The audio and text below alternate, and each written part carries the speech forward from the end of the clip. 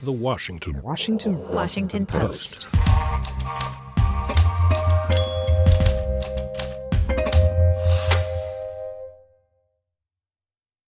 Ladies and gentlemen, please rise and welcome the President of the United States, Mr. Donald Trump, and the Prime Minister of the State of Israel, Mr. Benjamin Netanyahu.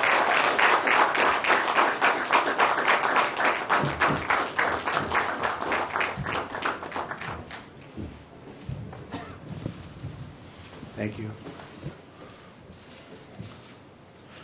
President Trump, Donald, Sarah and I are absolutely delighted to welcome you and Melania to the Prime Minister's residence in Jerusalem, the eternal capital of the Jewish people, the united capital of the Jewish state. We've known each other for many years, and it's always good to see you. But it's also wonderful to see the blossoming friendship between our two beautiful wives, Sarah and Melania. You're so welcome here, and we're so pleased to see you. We're honored to have you in our home. You've been today, Mr. President, to the Western Wall, one of the holiest sites of Judaism. You've been to the Church of the Holy Sepulchre, one of the holiest sites of Christianity. We protect the Christian sites as no one else does anywhere in this region. We protect Christian sites, Muslim sites, obviously Jewish sites. We're committed to the freedom of all faiths and to the rights of all. Mr. President, I appreciate the fact that you went to the Western Wall, and you're the first acting president who's done that. The people of Israel applaud you for it.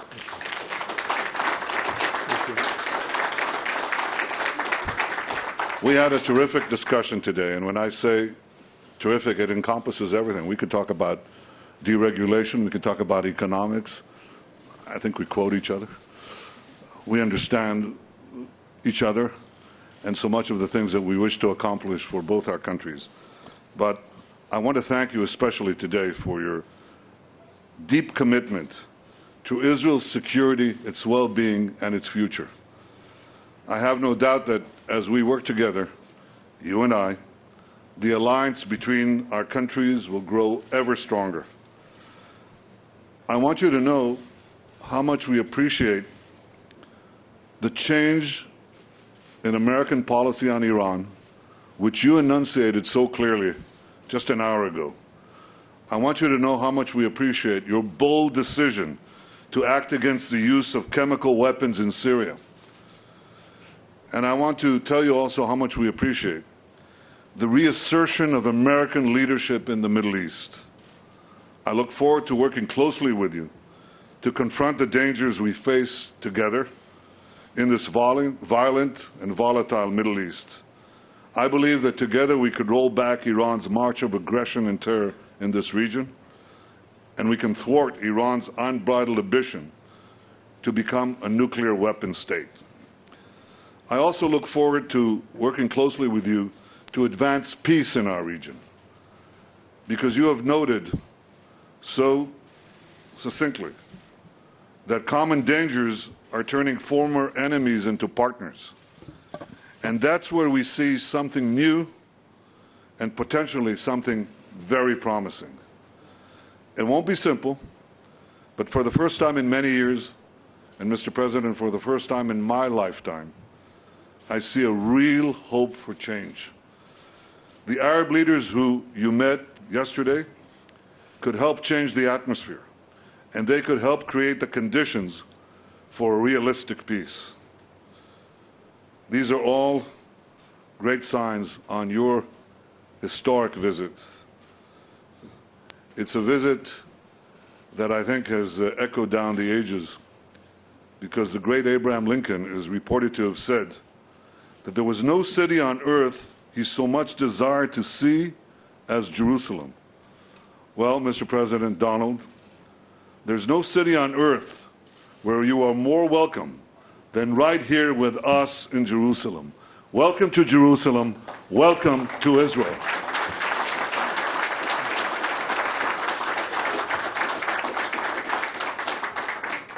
Thank you very much, and it's a great honor to be with my good friend, Prime Minister Netanyahu, and of course, Sarah, thank you.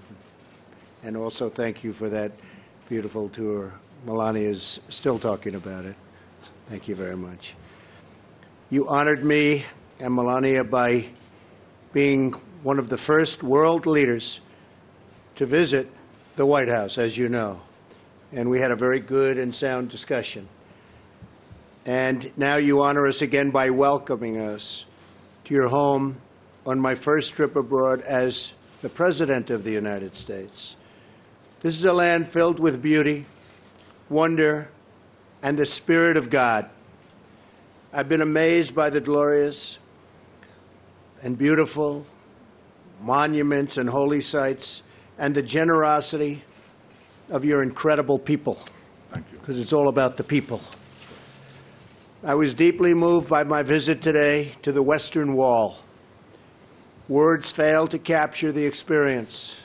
It will leave an impression on me forever. Today we reaffirm the unbreakable bond of friendship between Israel and the United States. A friendship built on our shared love of freedom, our shared belief in human dignity, and our shared hope for an Israel at lasting peace. We want Israel to have peace. But we are more than friends. We are great allies. We have so many opportunities in front of us. But we must seize them together. We must take advantage of the situation. And there are many, many things that can happen now that would never have been able to happen before, and we understand that very well. That includes advancing prosperity, defeating the evils of terrorism, and facing the threat of an Iranian regime that is threatening the region and causing so much violence and suffering. During my travels, I have seen many hopeful signs that lead me to believe that we can truly achieve a more peaceful future for this region and for people of all faiths and all beliefs, and frankly, all over the world. In my visit to Saudi Arabia, I met with many leaders of the Arab and Muslim world, including King Salman, who treated us so beautifully and really wants to see great things happen for the world. He really does. I got to know him well, and he really does. These leaders voice concerns we all share about ISIS, about Iran's rising ambitions and rolling back its gains, and about the menace of extremism that has spread through too many parts of the Muslim world. I'm encouraged that they pledge cooperation to confront terrorism and the hateful ideology that drives it so hard. America welcomes the action and support of any nation willing to do the hard but vital work in eradicating the violent ideologies that have caused so much needless bloodshed and killing here and all over the world. We are willing to work together.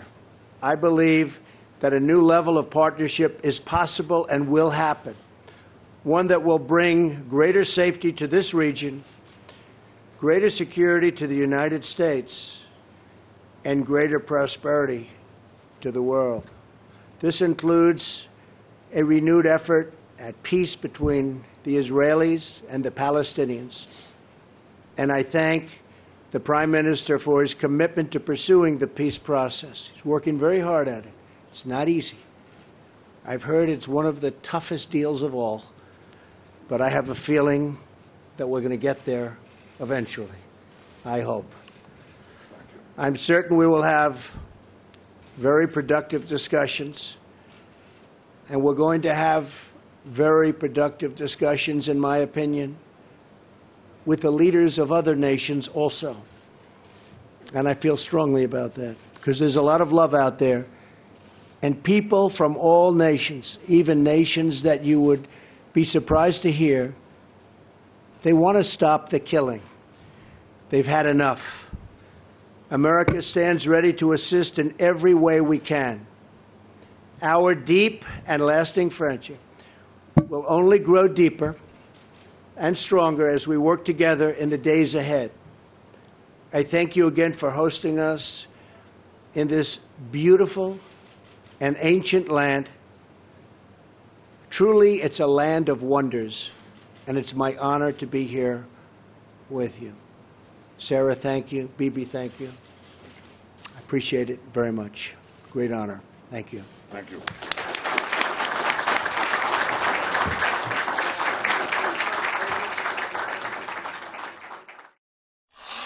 The Washington Post.